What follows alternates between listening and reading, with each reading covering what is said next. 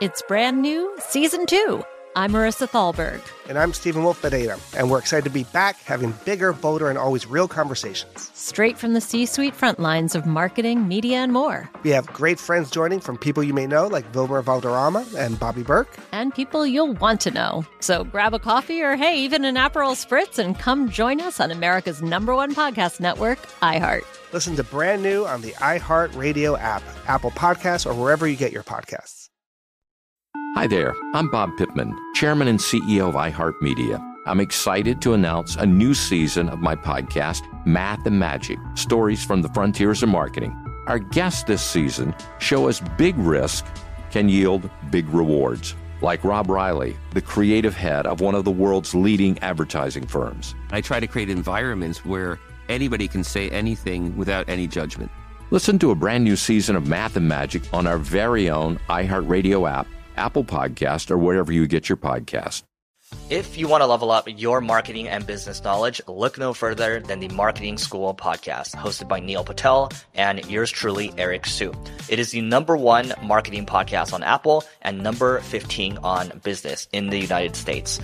Now, if you want to listen to interesting conversations with operators that have been there, done that, also with other interesting guests, then listen to Marketing School every weekday on the iHeartRadio app, Apple Podcasts, or wherever you get your podcasts. Oh, hi, I'm Rachel Zoe, and my podcast, Climbing in Heels, is back and better than ever. You might know me from the Rachel Zoe Project, or perhaps from my work as a celebrity stylist. And guess what? I'm still just as obsessed with all things fashion, beauty, and business. Climbing in Heels is all about celebrating the stories of extraordinary women, and this season is here to bring you a weekly dose of glamour, inspiration, and fun. Listen to Climbing in Heels every Friday on the iHeartRadio app, Apple Podcasts, or wherever you get your podcasts. The Big Take from Bloomberg News brings you what's shaping the world's economies with the smartest and best-informed business reporters around the world. We cover the stories behind what's moving money and markets, and help you understand what's happening, what it means, and why it matters every afternoon. I'm Sarah Holder. I'm Saleha Mohsin. And I'm David Gura. Listen to The Big Take on the iHeartRadio app, Apple Podcasts, or wherever you get your podcasts. Brought to you by Toyota. Let's go places. Welcome to Forward Thinking. Hey there, and welcome to Forward Thinking, the podcast that looks in the future and says scientists have proven that the Sasquatch, he is real. I am Jonathan Strickland. And I'm Joe McCormick, and our other host, Lauren Vogelbaum, is not with us today. She is not feeling well, but she will be back with us next time. I like to think that she's hunting monsters right now. I'm sure that's what she's doing. Yeah, in fact, that's what we're doing. See, we wanted to do a special Halloween-themed episode, or 2, or 4. Maybe 4. Well, yeah. While Jonathan was out, if you haven't heard them, Lauren and I decided we wanted to talk about monsters in the spirit of October, because we're all sort of horror fans around here. Yeah. But how could we talk about monsters on this podcast? Well, turns out there are a lot of ways we can. Right. So we invited on our friend Robert Lamb from Stuff to Blow Your Mind, our sort of resident monster expert, to come talk to us about the future of monsters. He's very good friends with Dr. Anton Jessup, who is the... Such good friends, it's disturbing. Yeah, truly disturbing. He's, Dr. Anton Jessup, if you aren't familiar, is an expert in monster science. Yeah. And so Robert Lamb decided to come over and do some episodes, and I was very disappointed that I could not be part of them, although I must admit I was also having an amazing time simultaneously while those episodes were being recorded. Well, I'm sorry you couldn't be with us too, but you can be with us on these upcoming monster podcasts. So the one we wanted to talk about today was monster hunting, because this is another thing that can sort of relate to science and technology. Yeah. There is a quest that many people have committed themselves to deeply in a heartfelt way, to go out into the dark spaces of the world and find the monsters that linger. Yes, for there be dragons. Well, there is sort of a sense that technology and its progress throughout the years has eliminated a lot of the strange creatures that we used to think existed. Right. But some people hold out hope. Yeah, I mean, I can totally understand that. So, as a kid, when I was in elementary school, I checked out every single book in our elementary school library that had to do with folklore, ghosts, aliens, and monsters. Mm-hmm. Those were like my go-tos.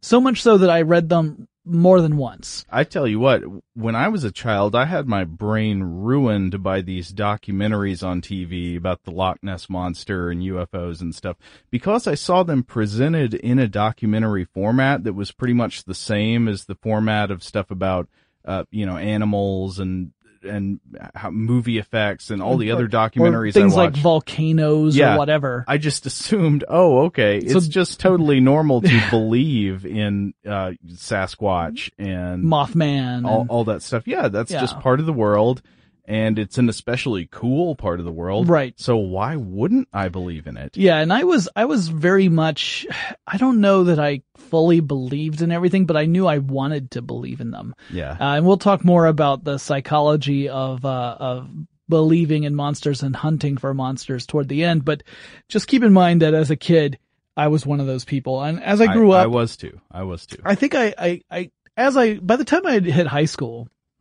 I was already developing a much more skeptical view of the world. And I remember loving mockumentaries that had to do with monster hunting. There was one called Phil and Arthur, as a pair of British comedians who did a Loch Ness Monster special where they were investigating the Loch Ness Monster and absolutely parodying everything about Loch Ness Monster investigations. And I remember it came on the public broadcast station, and we videotaped it. We had videotapes back in those days, kids.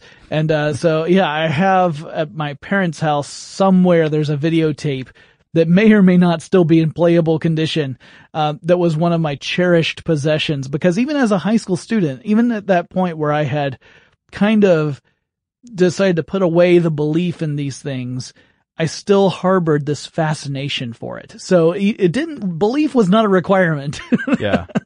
Well, so beyond the realms of just wishing for these things to be true and liking the mystery and strangeness of the creatures, there are people who are really interested in the question of whether some supposedly existing strange animal is actually out there. Yeah, and they dedicate time to study something, but they're studying something for which there is no evidence or that it actually exists. The evidence is very shaky. Right. There's nothing like an actual specimen, for example, to study. So it's a type of pseudoscience called cryptozoology. And the reason we call it pseudoscience is because they don't have that hard evidence to actually look into. Well, I want to hold up for a second here and be fair and say, I don't know if it's necessarily right to call it a pseudoscience. Now, I'm not going out and saying that I believe the Loch Ness Monster and Bigfoot and all these creatures exist. I very much don't. But I think you could use the scientific method to look into questions of whether these creatures exist. Sure. And you could look for evidence. You could make hypotheses about what you'd expect to find if they did exist. You could test those and look for evidence and either find it or not. I think you could take a skeptical perspective to these questions. Oh, absolutely. And I say you should take a skeptical viewpoint to those questions. However, you could end up saying the same thing about cold fusion. That doesn't make it science. Unless you find the actual evidence to support it, it ends up being pseudoscientific. Now, if you find the evidence to support it, then you would have to say, all right, this is no longer pseudoscience. We can actually make observations. We can make predictions. We can test. We can replicate tests. Then that's truly the element of science. But if you're talking about, let's say, unicorns, if I sit there and I claim, like, I want to discover whether or not unicorns are real, well, all I can do is look for evidence for it. If I don't find any evidence for it, that doesn't necessarily mean that unicorns aren't real, right? It means I can't find the evidence. If you look really hard and you can't find the evidence, they're probably not real. Probably, but you can't say with certainty. See, this is why we put it into the realm of pseudoscience, until there's actually direct evidence for these things, in which case we no longer call it cryptozoology for that particular incident. We call it zoology because it becomes an animal that we can actually, or an organism we could actually study. Until it reaches that point, then it falls into cryptozoology, which, because we can't actually point to evidence for it, we can't actually study an actual example of it, we're just talking about things that are based on folklore, on first-hand or second-hand accounts of encounters with this stuff, or maybe some unreliable media of some sort, then we can't really, without the direct observation of it, we can't really call it a science. Okay. I think we're agreeing on the substance, just maybe disagreeing on how we're using words. Sure. Well, I think if you ask any like skeptical organization about cryptozoology, they would classify it as pseudoscience as opposed to science.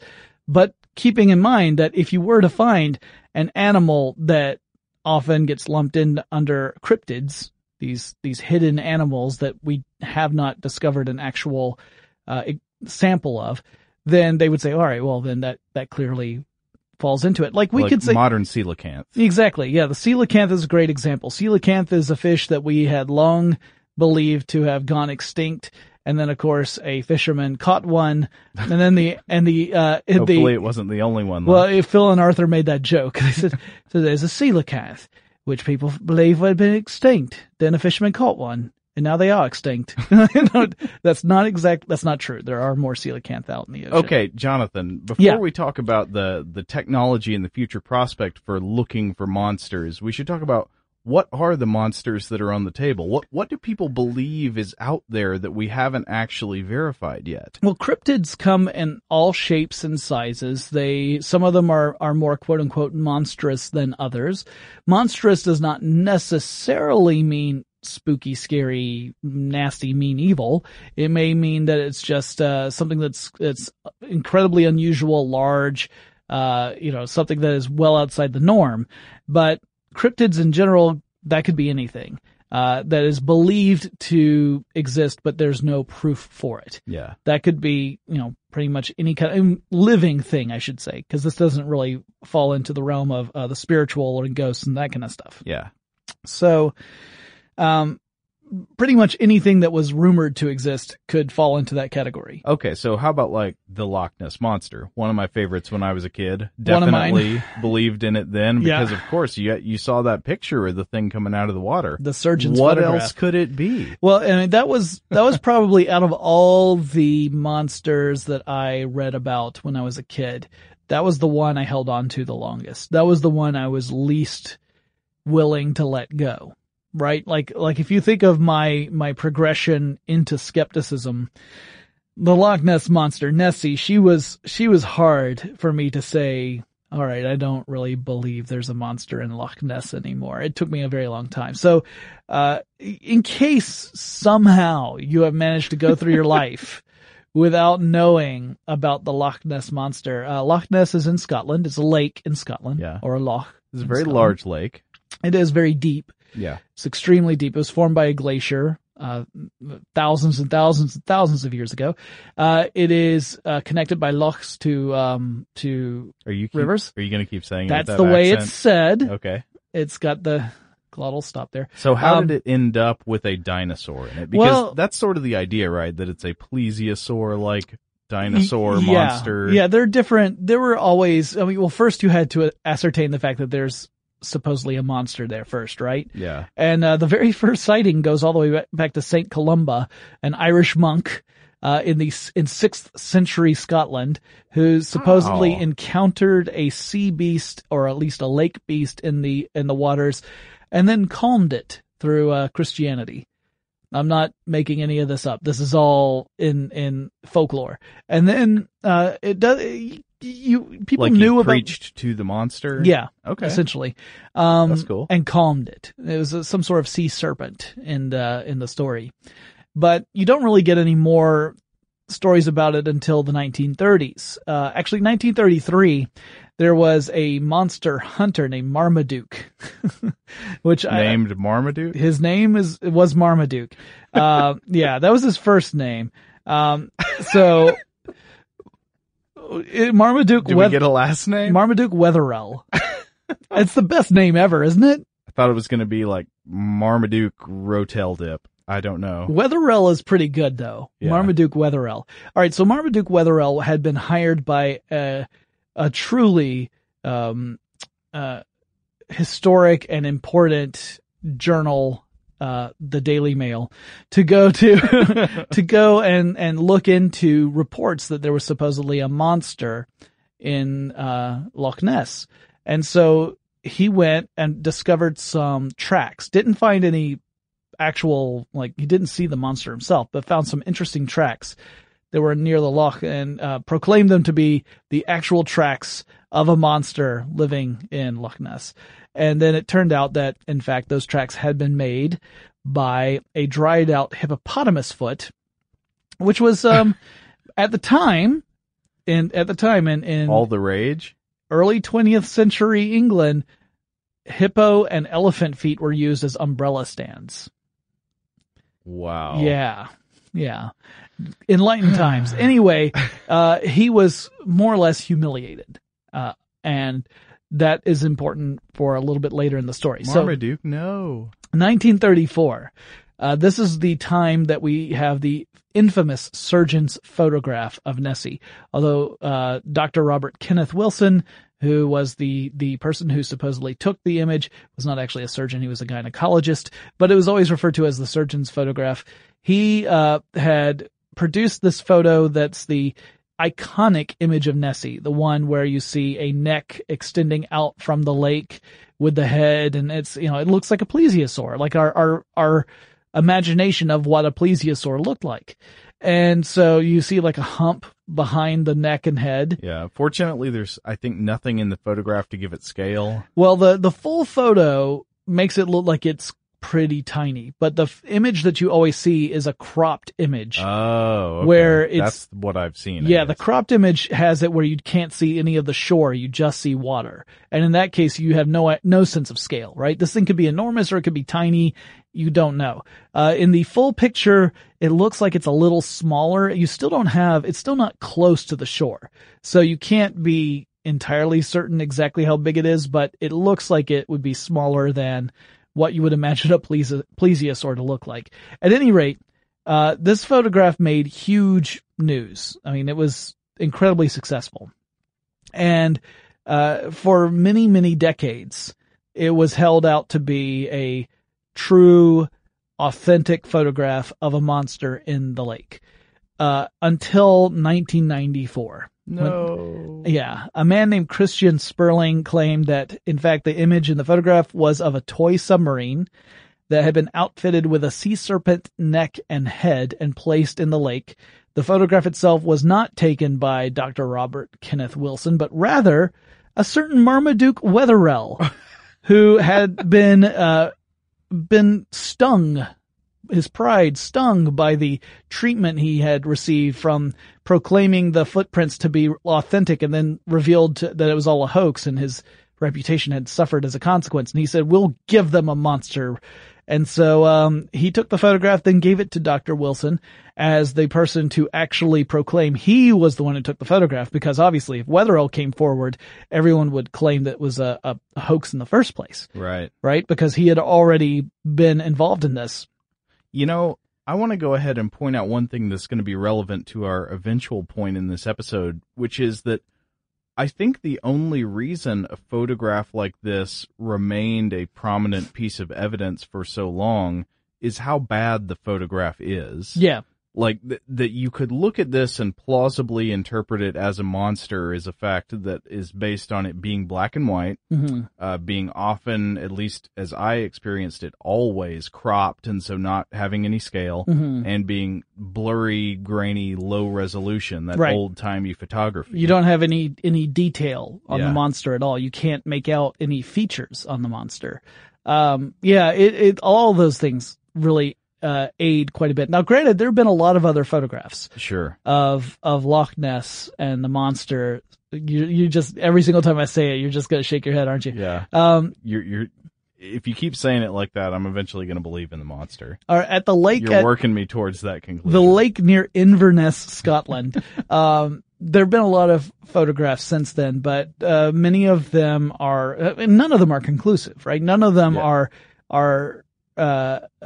convincing enough for you to say this is conclusive evidence that there is a monster living in that lake. Yeah, and of course, Nessie, isn't the only purported lake monster. No, there's so many. Basically, every lake that people go to has a monster. Every body of water that's been around long enough has a monster in it. So, there's Lake Champlain. Yeah, Champ in Lake Champlain. There's Ogopogo, and then there's all the other Pogos that are supposedly lake monsters.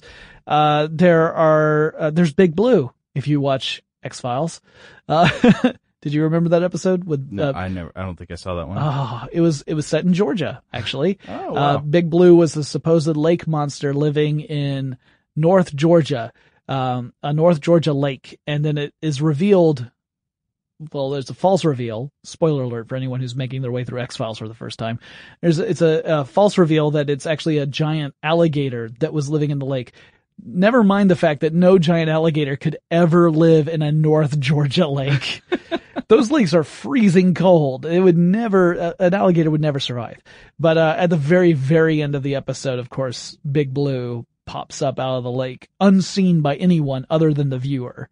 So it's a little wink and a nod of, oh, there really is a monster. Well, they got to keep mystery alive. Yeah, well, even though they never go back to that lake ever again. But at any rate, there's lots of different lakes and rivers that supposedly have monsters in them. And this is all over the world, obviously, not just, we're focusing a lot on North America in this episode, because that's where we live, but there are all over the world stories of lake and river monsters.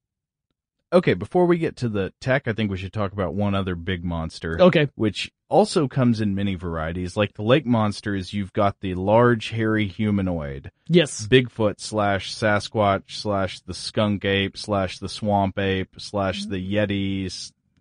How many other names are there for it? There's Yowie. I gotta say Yowie. Yeah. That's the Australian one. Oh, okay. Yeah, so, these are essentially the large, hairy ape-like creatures. Generally, they tend to be described as a missing link between the great apes and man.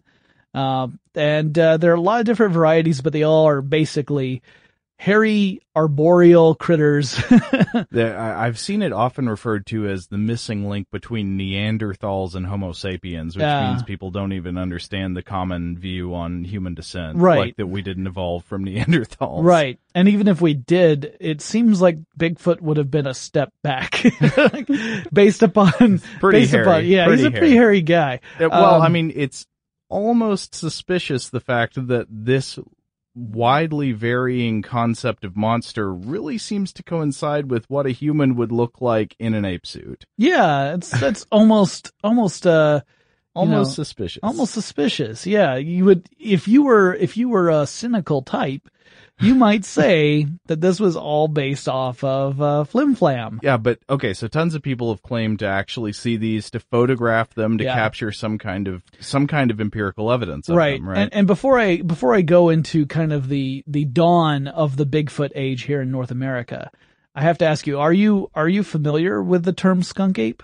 Were you personally familiar with that term? I'd read about it before. That's a Florida thing. Yeah, mostly Florida, North Carolina also. Yeah. It was one of those things where I had heard about it as a kid. Now, I was born in the 70s. 1974 was when there was a rash of skunk ape sightings in Florida.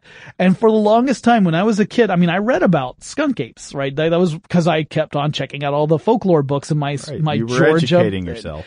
Right. So when I talk about skunk apes these days, people look at me like, what the heck are you talking about? I've never heard of such a thing. And it wasn't until I watched Rob Zombie's House of a Thousand Corpses, where there is a television news item going on in the background of one of the scenes where they're talking about a skunk ape, where I thought, oh, thank goodness, I didn't just imagine that from my childhood. There's validation. Well, to go to where the Bigfoot craze started here in North America, you got to look back at the infamous film that was made in 1967. That's the one everybody's seen with the loping thing looking back over its shoulder. Yeah, it twists its torso to look back, because looking back over its shoulder is being really generous. It turns its whole upper body around in order to look back, and is loping through woods in Northern California at a pretty rapid pace. And there are some people who proclaim that the movements made in that film are those that a human could never make. There are others who say, we don't know what speed that film was shooting at. And that's very important, because based on the film speed, it may be that it's just like a human would move. But if the film was shot at a different speed, then it makes it look like it's something that a human would not be able to ape. Pun intended.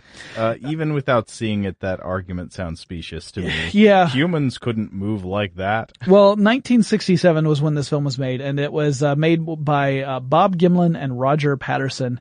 And they shot it in Bluff Creek in Northern California. And the interesting thing is that there are a lot of stories about this, how this film came to be made, including stories that reveal at least some level of hoax. So there was a guy named Ray Wallace who passed away in 2002, who was something of a prankster. Mm-hmm. He enjoyed a good prank now and then. And his son, Michael Wallace, says that his father had a woodcarver create a pair of 16-inch long feet out of wood that you would strap on to your own feet. So like giant sandals, essentially. Mm-hmm. And you could go tromping around wherever, making enormous tracks in the process. And his dad, Ray Wallace, owned a construction company that built logging roads in Northern California. So you had all these big roads with large equipment going back and forth across them, where there was ample opportunity to make some interesting tracks in the mud. Okay. Which is what he would do. He would occasionally make big old tracks near the equipment. You know, if the equipment shuts down for the day, he would put these things on, tromp around a bit, and then the next morning the workers would come out and say, "Holy crap, look at these enormous footprints next to the bulldozer. What's going on here?" And it started this kind of legend of a creature with enormous feet that lived in the Northern California woods. And Ray Wallace apparently just ate it up. He thought it was fantastic. Meanwhile, he supposedly knew all about the actual filming of the Bigfoot creature by Patterson and Gimlin, and even knew who was quote unquote inside the suit, but did not give it away. Now Gimlin seems, at least for his part, to have been completely 100% believing that this was in fact a legitimate film. He was not, as far as I know, present when the filming was happening. That was Patterson who was there. And the story was that Patterson had developed cancer and was looking for, trying to raise money so that he could get treatment. The story is that this whole thing was orchestrated for his benefit, essentially, and that a North Carolina costumer made this costume, this Bigfoot costume, mail order, made this for Patterson. Wow. Yeah. And that, they even got a request about how to make it look taller. And the costumer had said, look, use shoulder pads, like football shoulder pads to increase the height, and use sticks in the arms to increase the arm length so that it looks like it's got longer arms than what a human would have. Now there are people who dispute that this story is in fact legitimate, and that, the people who are claiming this are doing so just to, pull a prank of their own, saying that they're responsible for it. But most reputable sources that I could find have pretty much said, like, there's no reason to believe this wasn't a person in a suit. In fact, like Stan Winston, right? He's the special effects guy. Yeah, Terminator. He said, yeah, that was not even a very good suit. He said that would be maybe a few $100s. When he was interviewed, he said that'd be a few $100s today. When it was made, it was probably less than $1,000, which was a lot of money back in those days, but still was something that was totally in the realm of possibility. But that's not the only giant Bigfoot story. There was one here in Georgia not too long ago. Oh, I remember this. Back there in were 2000, some guys claiming that, I think they claimed they had a Bigfoot cadaver or in something. a cooler. Yeah. This was back in 2008. The Georgia Boys, as they are sometimes called, Matt Witten and Rick Dyer, who had collaborated on a hoax with another guy named Carmine Biscardi, who had he had been like a promoter in Vegas for a while, and the three of them together really pushed this story to national prominence. And I don't think. So let me guess. it turned out it was really Bigfoot. No, sadly, it was a actual Bigfoot costume. In fact, there were people who found the catalog item Bigfoot costume. It was a very good Bigfoot costume. It wasn't like, a super cheap Party City gorilla suit or anything, but it was still a Bigfoot costume. Yeah. And it was one that could be identified as such. It was revealed as a hoax. They didn't make a huge amount of money. I believe Matt Whitten had formerly been a sheriff deputy and no longer has that career as a result of this story. Rick Dyer was like a used car salesman, and so this was like a rough story all around. I think Dyer actually went on to make another claim not too long ago that was a similar Bigfoot claim, but it's kind of move on to I've got a frozen chupacabra.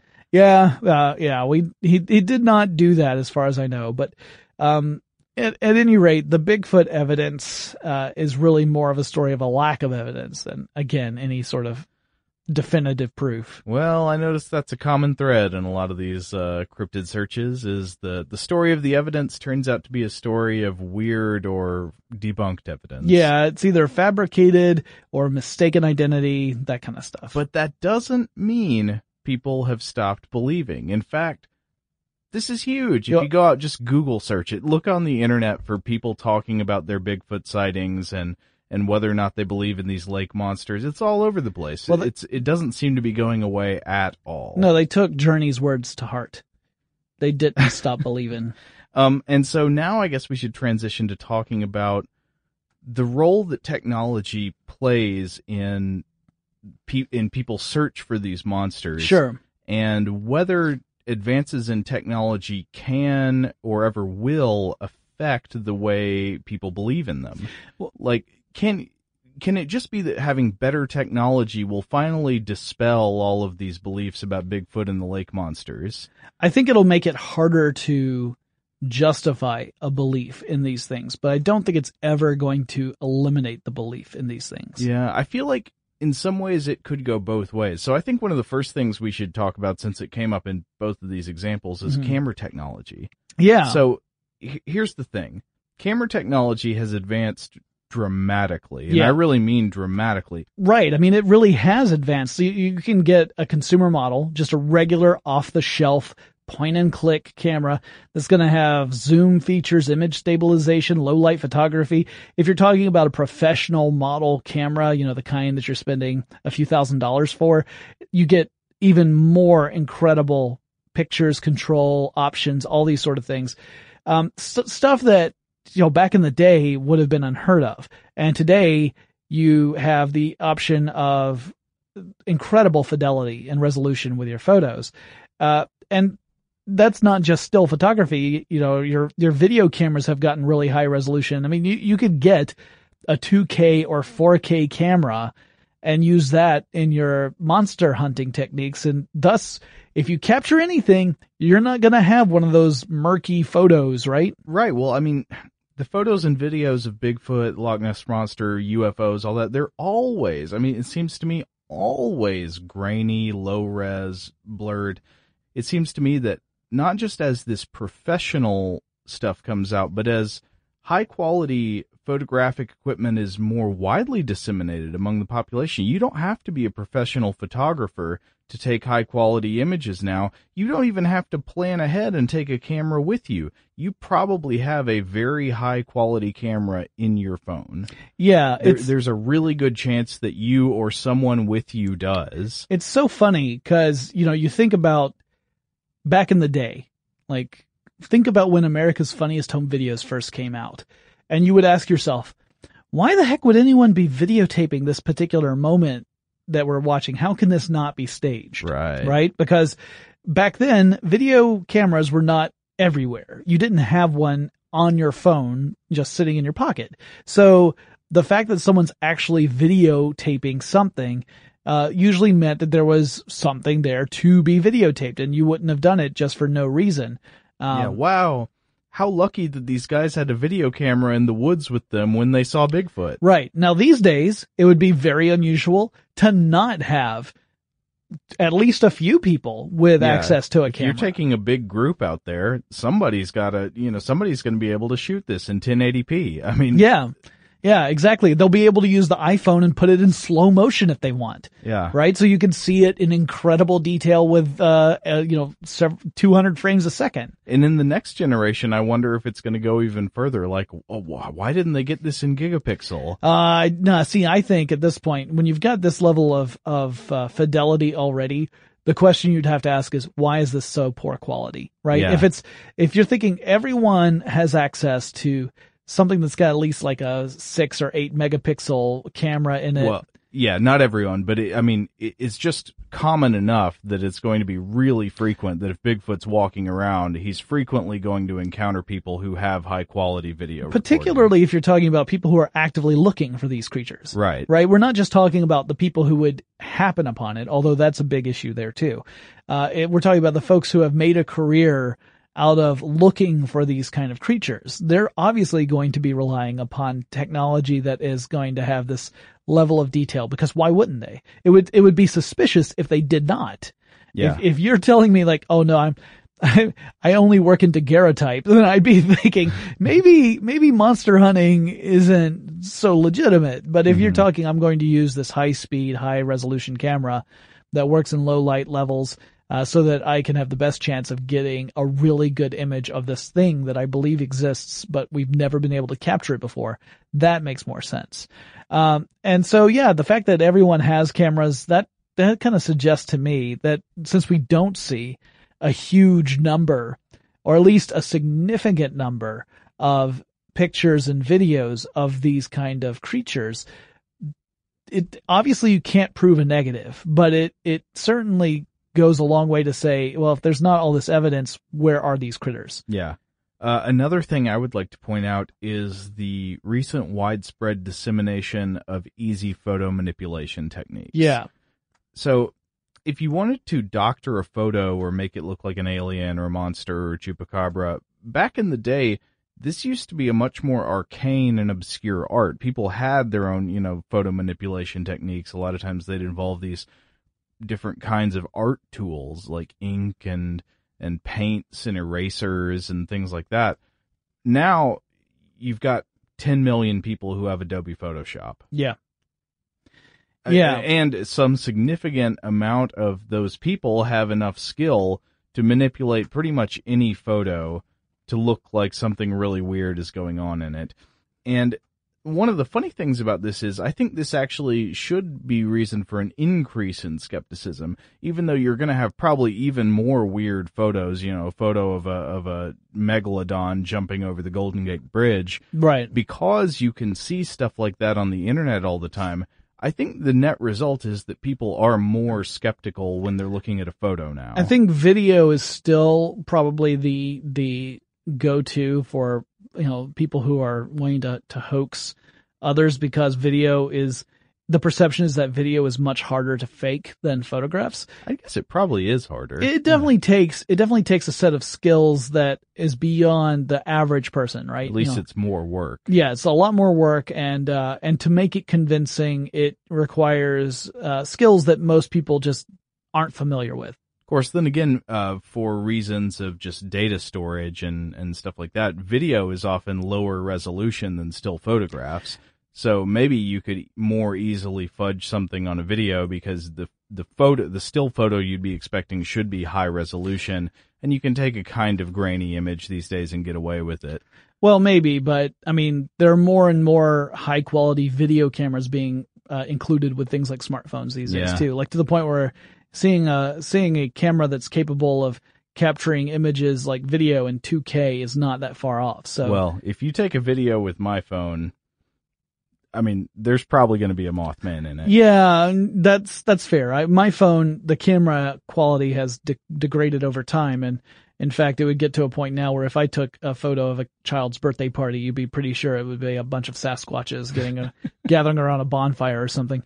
So yeah, it's but I think there are also people who are good at doing digital effects and doing them in a way that's subtle enough where it's not easy to just pick out. And we're seeing that with things like viral marketing campaigns too, where it's, the whole purpose of it wasn't to fool people necessarily, or at least not indefinitely, into believing that this creature exists, but was rather a promotional thing for something else. We've seen that happen a few times. Right. So yeah, while photos and videos can be faked, it does require a lot of work, and I think we're starting to see a little more skepticism in the general public. I mean, there are always going to be people who react very quickly to something that's presented as real. Like if you present something as real on Facebook, there's going to be a lot of reaction until someone finally says, hey, wait, let's slow down and apply some critical thinking here. But the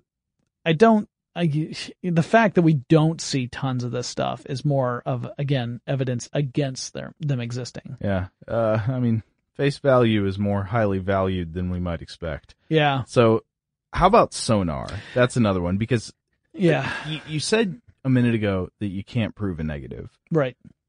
I guess that's true in a certain way if you make exceptions for, well, maybe the monster is invisible. Right. And stuff like that. But barring that kind of thing, you sort of can prove a negative if you can exhaustively look for something in the only place you would expect to find it, and it's something that you should see if you look. So, in other words, you're saying that if you were to take a confined area like a lake, yeah, and you were to apply sonar, a very thorough sonar survey of this lake, and you were not to find any evidence of monsters in that lake, then you could pretty firmly say this monster doesn't exist. Yeah, I mean, that's about as close to proof as you could want. Yeah, unless you have people immediately claim that the lake has got underground caves connected to it that the monster lives in, which, by the way, is, again, one of the things you hear about Loch Ness. And, yeah. Didn't they do this with Loch Ness? I thought I many heard times somebody sonar scanned it and they said there's nothing there. There are multiple sonar scans that have happened of the lake, and some of them came back with stuff that was inconclusive. Like they saw large shapes under the water and said, well, this might be debris, it might be an organism, it might be a school of fish. The point was it was always inconclusive. Yeah. And in fact, telling the difference between a school of fish and a large creature can be a little tricky depending upon the resolution of the technology you're using. Mm-hmm. So as technology improved over time, we saw multiple scans of the lake happen over and over again. Some of which were used as proof that there was a monster there, some of which was said, no, there's no monster there. The most recent one was done in 2003, and it was sponsored by the BBC. And I think the BBC would definitely prefer there to have been a monster, but the conclusion they came up with was that there was no monster in Loch Ness. They did a high-resolution scan of the lake and didn't find anything mysterious or inexplicable.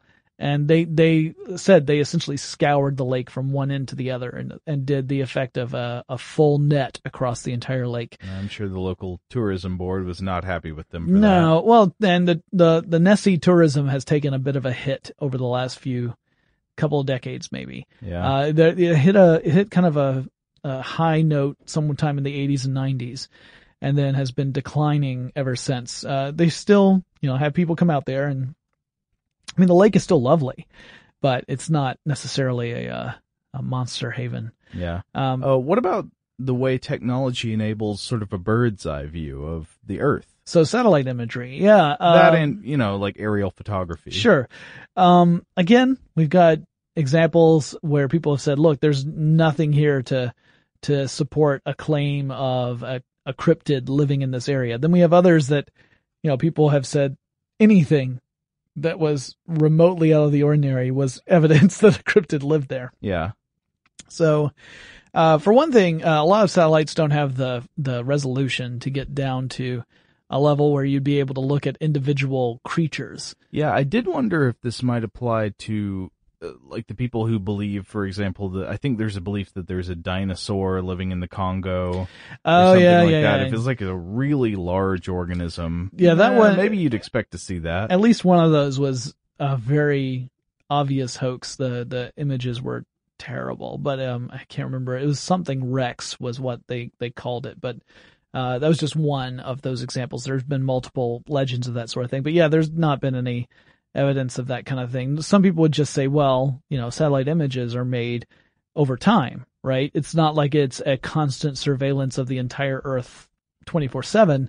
You get images that are made as the satellite passes over the areas, and then what you end up with the maps is a composite of all of these different images that are kind of stitched together. So it could just be that you're taking pictures everywhere where the dinosaur isn't. Well, that's a decent point. But yeah, it's also very convenient. Yeah. But that's possible. And then one of the things I think would be interesting is if monster hunters start using things like drones, with cameras on them. Well, because you think, like, if your argument is that the monster lives in some area that is difficult for people to access, using something like a drone in order to get to areas that you normally would have a lot of difficulty getting to makes a lot of sense. You take away the risk factor of a human being putting themselves in a situation that could end in injury or death. You can get a high view of everything. Drones probably freak out a lot of critters, but, you'd still be able to get a high level view of whatever area you were looking at. It does seem to be a view very often among the monster enthusiasts, and I don't mean the fictional monster enthusiasts like us, but the people who really believe in these cryptids, that, I don't know, they're just not usually where people are. It's just, you're not likely to run across them. For some reason, I don't know, there's just something about them. Maybe having people there with cameras drives them away. I think people who exist drive away the things that don't exist. I think that's where the problem lies, but that's my own personal opinion. Yeah, well, one answer to that kind of belief might be the kind of automated visual cataloging of the world that's now going on because of things like Google Earth and Google Maps. Are you about to tell me that they found Bigfoot on Street View? Like They you're did, yeah. just zooming down Oxford Street and they're, hey, look, it's Bigfoot. There have been all kinds of claims, and I think that it's interesting that this is going both ways. On one hand, it's like, well, I mean, we're taking all of these automated photos of places where nobody's there to look, so, if Bigfoot's hanging around, we should see him pop up sometime. And then people come out and say, yeah, there he is. So, I don't know. Anyway, there was one story, the UK Independent reported on November 1st, 2013, that there was a YouTube video. Seriously, this was an article drawing attention to a YouTube video. Yeah, high journalism right here. Right, that had been posted a few days before. A user called Wow for Real. That's 3 E's for real. That's how it's pronounced, real. Posted a video showing Google Street View for this deserted section of highway in British Columbia. That's in Western Canada. Yeah. And the highway was running through a forest. And on one side of the road, in one particular frame of Street View, there appears to be a vaguely humanoid shape loping through the brush. Obviously, there he is. It's Bigfoot. I mean, what else could it be? John Lithgow's right next to him. They're reenacting Harry and the Hendersons. To me, it looks like a shadow. Okay. Of some kind, or maybe it's a particular angle on a tree stump. Could have also been like a bear, like there are bears in Canada, by the way. To me, it's of the quality that it's more likely a shadow than a bear. Wow. To me. And yeah, so the level of quality goes, let me get this straight. For Bigfoot believers, level of quality goes bear, shadow, Bigfoot. That's just my opinion. I okay. mean, lots of people are looking at it like, yeah, obviously there he is. I gotcha. Anyway, all right. The YouTube video now at the time had like 30,000 views. From when I read this article from the Independent, the Mirror also quote reported it. Oh, Mirror. Now it has 220,000 views. There was another one actually where Nessie showed up on Apple Maps. Okay. Was she in Loch Ness? Oh yeah. Okay. Yeah. Well, that was a big if. Earlier this year, Apple Maps apparently showed an aerial photo of Loch Ness that had this large, dark, almost catfish-like shape appearing in the water, producing wake on either side. So waves were coming out. So moving through the water is obviously not just stationary in the lake. Moving along the surface, it looked like. Too bad it was just a boat. Wah, wah. What it looks like is that it looks like a boat where the boat has been removed and there's like this boat wake, but I've seen it compared to other photos of large boats in Loch Ness producing wake, and the wake's exactly the same. So it might just be an angle where you can't see the boat very well. Right. So too bad it was just a boat. And too bad somebody was using Apple Maps. I mean, there's your problem right there. That is a problem. I don't know how many millions of people use that, but here we have a series of vaudevillian musings on Loch Ness and the Apple Maps. Yep. So, did you hear the Loch Ness Monster recently appeared on Apple Maps? It took people a while to catch on because it was labeled as the Jersey Devil. When Apple Maps caught a glimpse of the Loch Ness Monster, many excited monster hunters rushed to the scene. Unfortunately, the ones who used Apple Maps navigation ended up on the runway at the Glasgow airport. That's another good one. Now, here's mine. Now, the Loch Ness Monster was in fact identified by Apple Maps in Lake Champlain. Or try asking Siri about where you can find the Loch Ness Monster. You'll be surprised. And so will I, because I don't have an iPhone. I don't know what would happen. I could try with Google. I've got a Google phone right here. If you want to find out what happens if I ask Google where I can find Loch Ness. Nessie has not appeared on Google Earth as far as I know.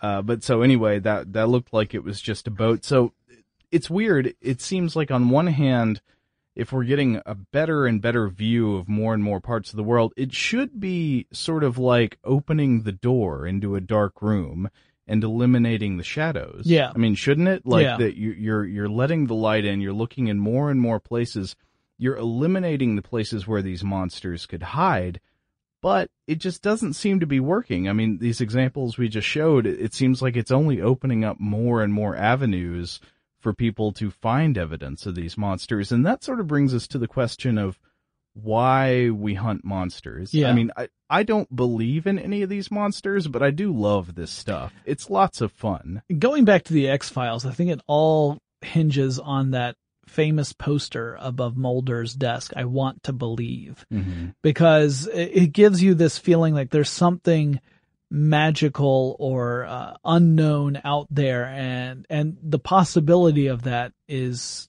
very enticing. And I totally get that. I mean, as a kid, like I said, I was fascinated by it. Same reason I was fascinated by dinosaurs. The idea of these enormous creatures that had far more power than, say, the evil parents who would make me go to bed at a reasonable hour did. And so there were these creatures that once were more powerful than my parents. I wanted to believe. And in fact, that one, we have evidence for. It's actually, those were real creatures. But to think that such a thing could still exist was very enticing. And I think there's a lot of that that's still around. This idea that it is kind of a more magical place with these creatures in existence. I would counter that, however, by saying that we're using this amazing technology, these scientific approaches, processes to learn more about our Earth, and the place is phenomenal. Like, we're learning so much incredible stuff. We're encountering species that we had never seen before that are amazing, legitimately amazing creatures. They are not the mystical monsters of lore, and maybe some people look on them as being less interesting for that reason.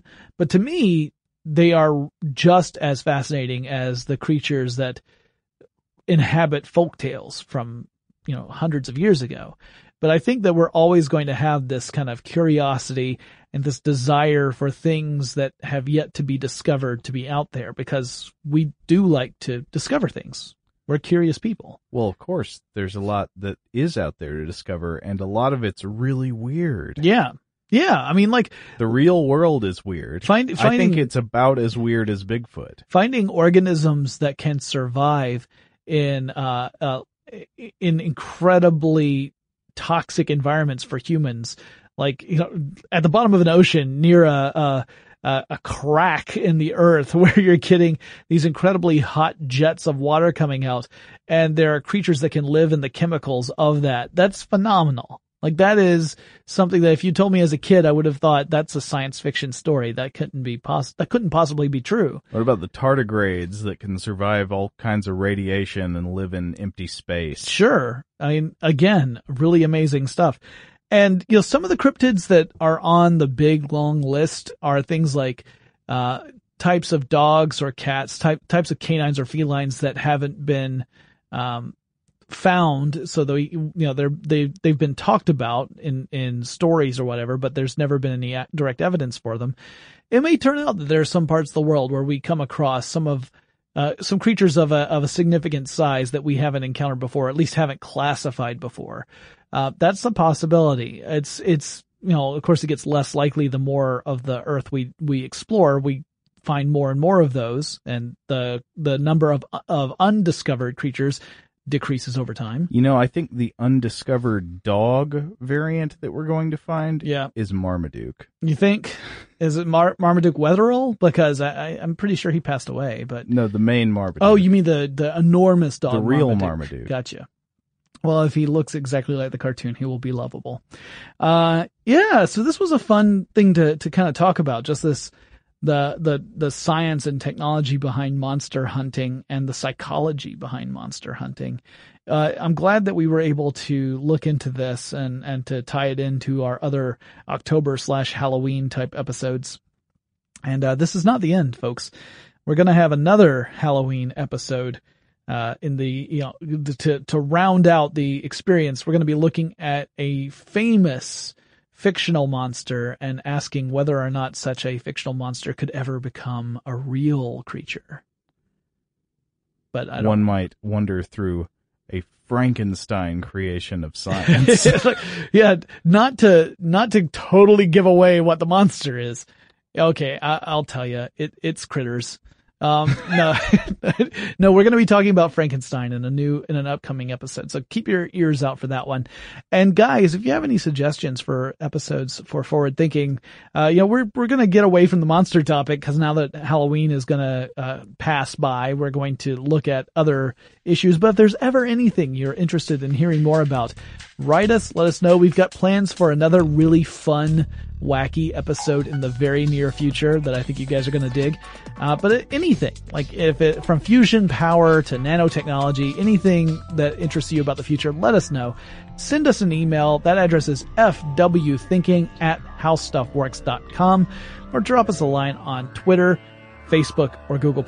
On Twitter and Google+, we are FW Thinking. Just search for FW Thinking in Facebook and we'll pop right up, and we will talk to you again really soon. For more on this topic and the future of technology, visit forwardthinking.com.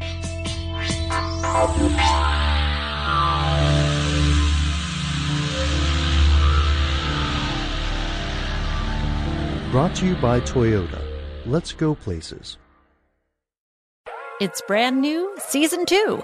I'm Marissa Thalberg. And I'm Stephen Wolf-Bedeta. And we're excited to be back having bigger, bolder, and always real conversations. Straight from the C-suite front lines of marketing, media, and more. We have great friends joining, from people you may know, like Wilmer Valderrama and Bobby Burke. And people you'll want to know. So grab a coffee or, hey, even an Aperol Spritz, and come join us on America's #1 podcast network, iHeart. Listen to Brand New on the iHeart Radio app, Apple Podcasts, or wherever you get your podcasts.